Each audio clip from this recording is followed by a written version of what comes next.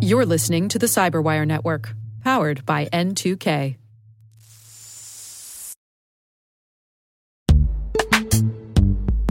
And now a word from our sponsor, Netskope. Netskope is a worldwide leader in SASE and Zero Trust. Its unified platform, Netskope One, provides optimized access and Zero Trust security for people, devices, and data anywhere they go, helping customers reduce risk, accelerate performance, and get unrivaled visibility into any cloud, web, and private application activity. To learn more about how Netskope helps customers be ready for anything on their SASE journey, visit netskope.com.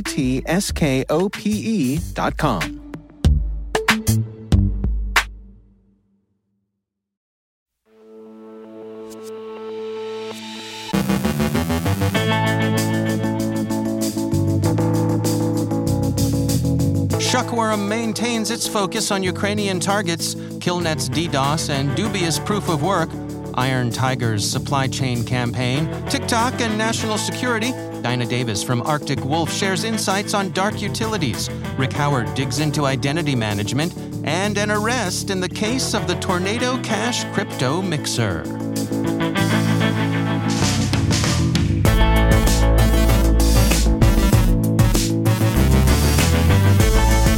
From the Cyberwire studios at Data Tribe, I'm Dave Bittner with your Cyberwire summary for Monday, August 15th, 2022.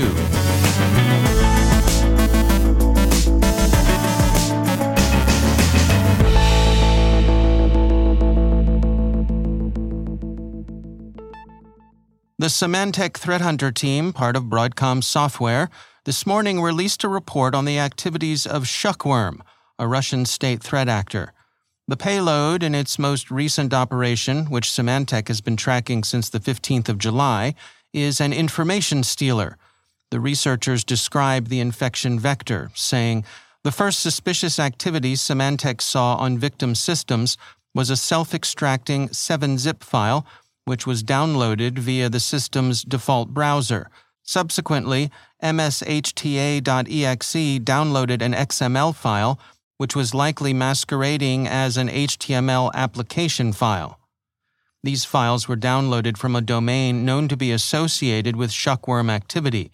The malicious domain has been seen before, appearing as it did in an email that pretended to be from the Security Service of Ukraine, and whose fishbait was, according to CertUA, a subject line containing Intelligence Bulletin. A Trend Micro report observes, this being the case, it is most likely the 7-zip file seen on victim networks in the campaign observed by Symantec was delivered to victims via email. Also known as Gamerodon, Armageddon, Actinium, or Primitive Bear, Bleeping Computer last November reported that Ukraine's SSU had connected the group Symantec calls Shuckworm with a unit of Russia's FSB operating from Crimea. The Symantec Threat Hunter team's overall picture of Shuckworm sees it as making up in persistence what it lacks in tactical sophistication. They say, as the Russian invasion of Ukraine approaches the 6-month mark, Shuckworm's long-time focus on the country appears to be continuing unabated. That this recent activity continues even after CertUA documented it shows that fear of exposure does not deter the group from its activities. While Shuckworm is not necessarily the most tactically sophisticated espionage group, it compensates for this in its focus and persistence in relentlessly targeting Ukrainian organizations. The report includes a list of indicators of compromise.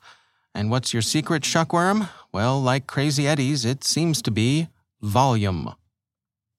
Tagesspiegel reports that websites belonging to Latvia's parliament came under a distributed denial of service attack last Thursday. Killnet claimed responsibility, and the nuisance-level attack is certainly directed in the nominally hacktivist Russian front group's wheelhouse. The attack, which largely fizzled, was a comment on Latvia's vote to designate Russia a terrorist state for its aggression and war crimes in Ukraine.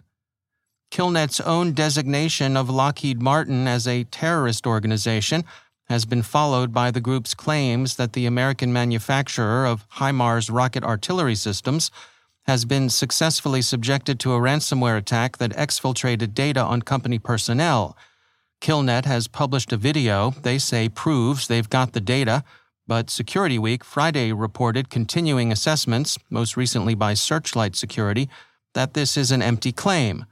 They say, cross-referencing a sample of the data, it does appear that they are or were genuine Lockheed employees. However, that does not necessarily confirm that the company was breached. For example, this could be a rehash of old or open-source data in an attempt to undermine the organization and intimidate its employees. So, Killnet seems to be shining on, at least as far as Lockheed Martin is concerned. It's really kind of sad. If you can't trust a Russian intelligence front group, who can you trust nowadays? Trend Micro reported Friday that Iron Tiger, a state-run threat actor associated with China and also known as APT-27, Emissary Panda, Bronze Union, and Lucky Mouse, has compromised the Mimi chat app with a view to attacking macOS systems, the first time that this particular targeting has been used by the group. The researchers say, "We noticed that a chat application named Mimi retrieved the R shell executable, an app we came across recently while investigating threat actor Earth Barbaroka. We noticed Iron Tiger controlling the servers hosting the app installers of Mimi, suggesting a supply chain attack. Further investigations showed that Mimi chat installers have been compromised to download and install Hyperbro samples for the Windows platform and R shell samples for the macOS platform. While this was not the first time the technique was used, this latest development shows Iron Tiger's interest in compromising victims using the three major platforms, Windows, Linux, and macOS. Mimi, which according to Trend Micro means secret, is designed for Chinese users who represent the greater part of its clientele. Trend Micro found in the course of its investigation that, in this instance, Iron Tiger compromised the server hosting the legitimate installers for this chat application for a supply chain attack. The targets of the campaign were in Taiwan and the Philippines. TikTok has, since the previous U.S. administration, been regarded in Washington as a potential security threat. It still is, and if anything, the New York Times reports, concerns about the social medium are growing. The issue is the app's potential for sharing data with Chinese intelligence services. The Times writes, "The bipartisan scrutiny of TikTok, effectively at its most intense since Mr. Trump tried to force the app's sale to an American buyer in 2020, is mounting as the platform grows ever more popular. With more than 1 billion users, TikTok has become a prime engine for cultural phenomena, like the scores of young people who posted last month about dressing in suits to see the latest Minions movie. Today, 67% of 13 to 17-year-olds in the United States use the app, according to a report last week from the Pew Research Center. For its part, TikTok says its data collection is modest, certainly nothing like the collection done by competing social media, but congressional leaders in both parties aren't mollified. The present U.S. administration sees the problem with TikTok as an instance of a larger problem with social media, and it would seek to address the more comprehensive issue as opposed to that presented by a single platform. There's a growing bipartisan sense in Congress, however, that the administration is moving too slowly on the matter. The deliberate pace of regulation is in part driven by U.S. court decisions, which ruled against President Trump's executive orders restricting TikTok and another Chinese-owned app, WeChat. President Biden accordingly pulled back both directives. CSO polled security experts and came up with 3 ways data collected by TikTok could be put to malign use by Chinese intelligence services. First, it could be used to prepare target profiles of individual users. Second, it could be used to develop more effective spear phishing campaigns, and those could easily serve intellectual property theft. Finally, the data could be used for more precisely focused influence operations, delivered with a rifle-shot accuracy marketers could only envy. And finally, police in the Netherlands have announced that they've made an arrest in connection with concealing criminal financial flows and facilitating money laundering through the mixing of cryptocurrencies through the decentralized Ethereum mixing service Tornado Cash. The specific issue seems to involve handling funds stolen on behalf of Pyongyang. The Netherlands Financial Advanced Cyber Team, that is, FACT, suspects that Tornado Cash has been used to conceal large-scale criminal money flows, including from online thefts of cryptocurrencies, so-called crypto hacks and scams. These included funds stolen through hacks by a group believed to be associated with North Korea. Whatever it was up to, Tornado Cash has passed a lot of altcoin through its channels. Since the service opened in 2019, Fact says the service has since achieved a turnover of at least $7 billion, at least $1 billion worth of which was of criminal origin. The arrest came Wednesday, 2 days after the U.S. placed Tornado Cash on a list of sanctioned entities. The Netherlands authorities didn't identify the person arrested beyond calling him a 29-year-old man in Amsterdam, but according to The Block, the 29-year-old guy's wife has identified him as Alexei Pertsev. She's standing by her man, saying she's shocked at the arrest and is consulting with attorneys. "My husband didn't do anything illegal," she said. Presumably, Mr. Pertsev will soon enough have his day in court.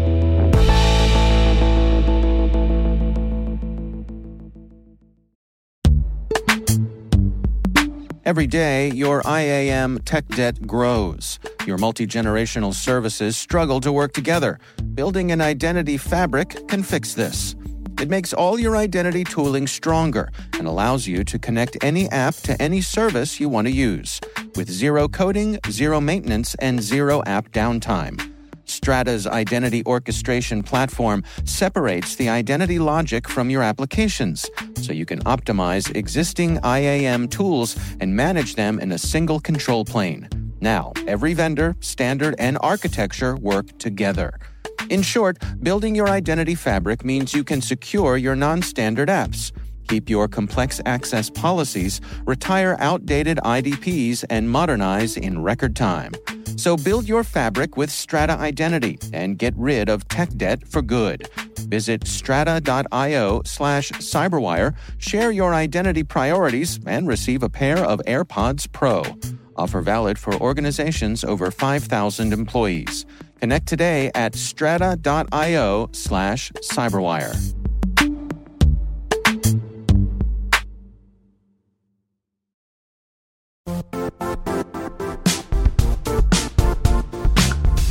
The IT world used to be simpler. You only had to secure and manage environments that you controlled. Then came new technologies and new ways to work. Now, employees, apps, and networks are everywhere. This means poor visibility, security gaps, and added risk. That's why Cloudflare created the first-ever connectivity cloud.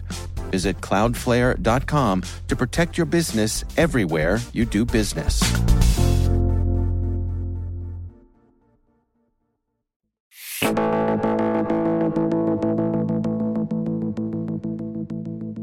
And it is always my pleasure to welcome back to the show Rick Howard. He is the CyberWire's Chief Security Officer and also our Chief Analyst. Rick, always a pleasure. Hey, Dave. So I have noticed a pattern in your CSO Perspective episodes of late. It seems to me, well, as a regular listener, dare I say, a fanboy of the show, it seems to me that you are spending a lot of time talking about identity, and specifically how we manage identity in our own environments, both at home and at work. Am I right that this seems to be a pattern, a bit of an area of focus for you, or am I just seeing things? Oh, no, Dave, you're on to me, okay? It looks like I've been found out. So what I've been slowly realizing over these past couple of years is that most of us consider that orchestrating the security stack for our own digital environments and all that entailed, from people, process, and technology, that's the task that we spend the most of the time with, and as well we should.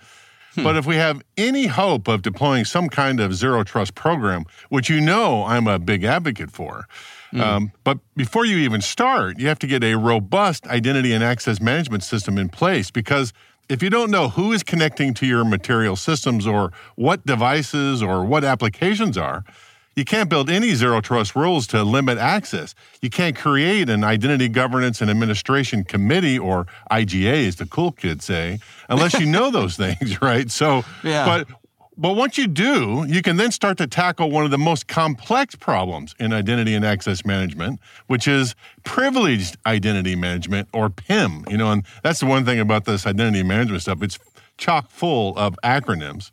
But how do you manage the employee accounts, their devices, and any critical software apps that require some sort of elevated privilege to run in your environments, but to reduce the potential impact if they are hacked?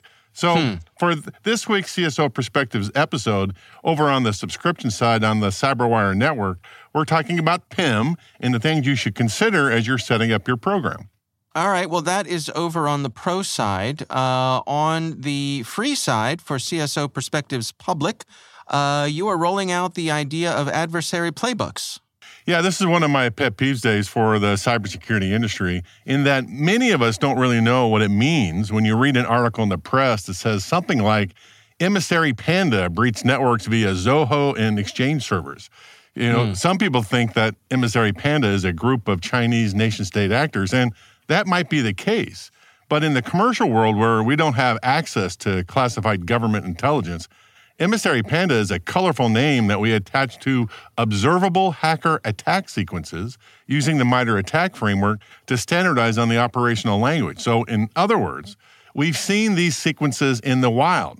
I call these things adversary playbooks, and we study them so that we can insert prevention and detection controls into our already deployed security stack. So in this CSO Perspectives Public episode, we talk about how to do that in your own organizations. All right. Well, before I let you go, what is the word of the week on your Word Notes podcast? This week's word is homograph phishing, and I kind of like just saying that out loud. All right, so it's just the so it's the technique. Rolls trippingly off the tongue. Yes, it does. Or it should be a musical on Broadway any day now, I'm sure. So it's that technique where hackers use similar-looking letters in a URL, like the number 0 and the letter O, to trick you into clicking that bad link. And we even tie this idea back to the Mission Impossible TV and movie franchise. So how great is that? All right. We'll look forward to all of it. Rick Howard is the CyberWire's Chief Security Officer, our Chief Analyst. But more important than any of that, he is the host of the CSO Perspectives podcast. You can find out all about that on our website, thecyberwire.com. Rick, thanks for joining us. Thanks, Dave.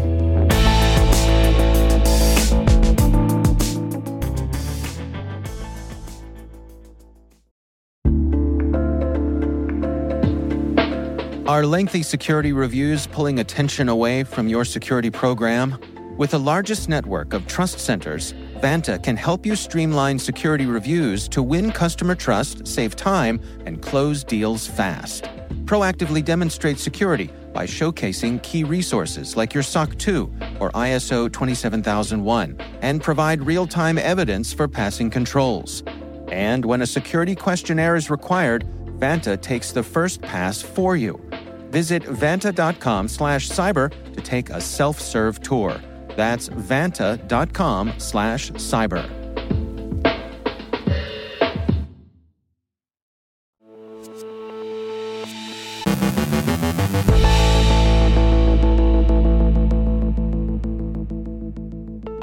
And joining me once again is Dinah Davis. She is the VP of R&D Operations at Arctic Wolf. Dinah, it is always great to welcome you back to the show. I know there is some research that you wanted to bring our attention to today. Can you share us what caught your eye? Yeah, it was this interesting article about a ransomware as a service group called Dark Utilities. And they've gone like full on marketing, like they're a completely legit business. They've got this like beautiful website, and, you know, they've got lines like simple injection. It's very easy to use. EXE the file or the command on the server, and here we go. Or like persistence. You don't need to start the script at every restart. It will start automatically. You know, like just making sure it's going to work really well for them. Right. Or like their little crypto mining bit here. You can use all your connected servers for mining XMR by putting your wallet in the config. So like, just like they're really trying to sell it. Like, this is so easy. This is so great. Right. So this is a bit of a problem. How much would you expect to pay for this malware? Don't answer because there's more. Right. And you know what? How much you would pay? 10 euros. 10 euros for access to this. That's it. So they're like, that's kind of crazy, right? They're lowballing the market, right? And the research, the article said that as of August 4th, the platform had over 3,000 users. So that's $30,000 right there, for this group, right? We should point out that this research comes from the folks over at Cisco Talos, who always do good work over there. What other stuff caught your eye here? Yeah, so it offers remote system access and DDoS capabilities, as well as crypto mining. And they also have very active Discord and Telegram communities. So they've got, help and all of that.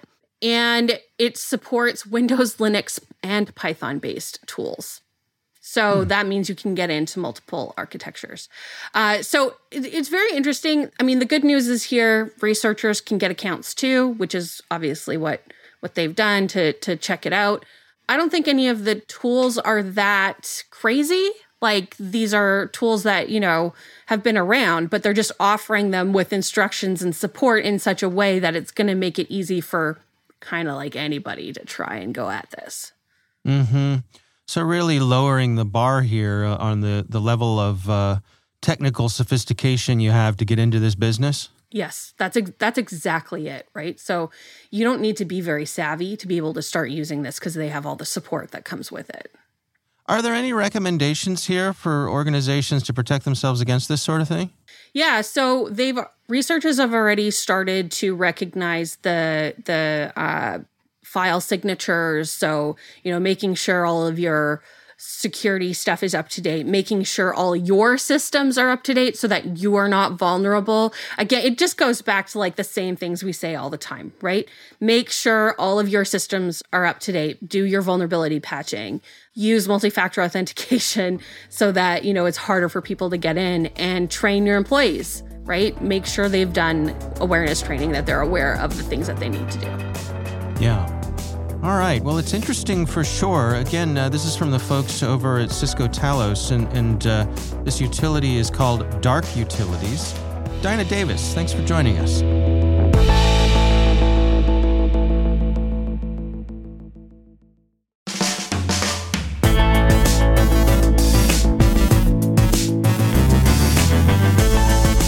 And that's the Cyberwire. For links to all of today's stories, check out our daily briefing at thecyberwire.com. Don't forget to check out the Grumpy Old Geeks podcast, where I contribute to a regular segment called Security. I join Jason and Brian on their show for a lively discussion of the latest security news every week. You can find Grumpy Old Geeks where all the fine podcasts are listed. The Cyberwire podcast is proudly produced in Maryland out of the startup studios of Data Tribe, where they're co-building the next generation of cybersecurity teams and technologies. Our amazing Cyberwire team is Elliot Peltzman, Trey Hester, Brandon Karp, Eliana White, Haru Prakash, Justin Sabi, Liz Irvin, Rachel Gelfin, Tim Nodar, Joe Kerrigan, Carol Theriault, Ben Yellen, Nick Valecki, Gina Johnson, Bennett Moe, Chris Russell, John Petrick, Jennifer Iben, Rick Howard, Peter Kilpie, and I'm Dave Bittner. Thanks for listening. We'll see you back here tomorrow.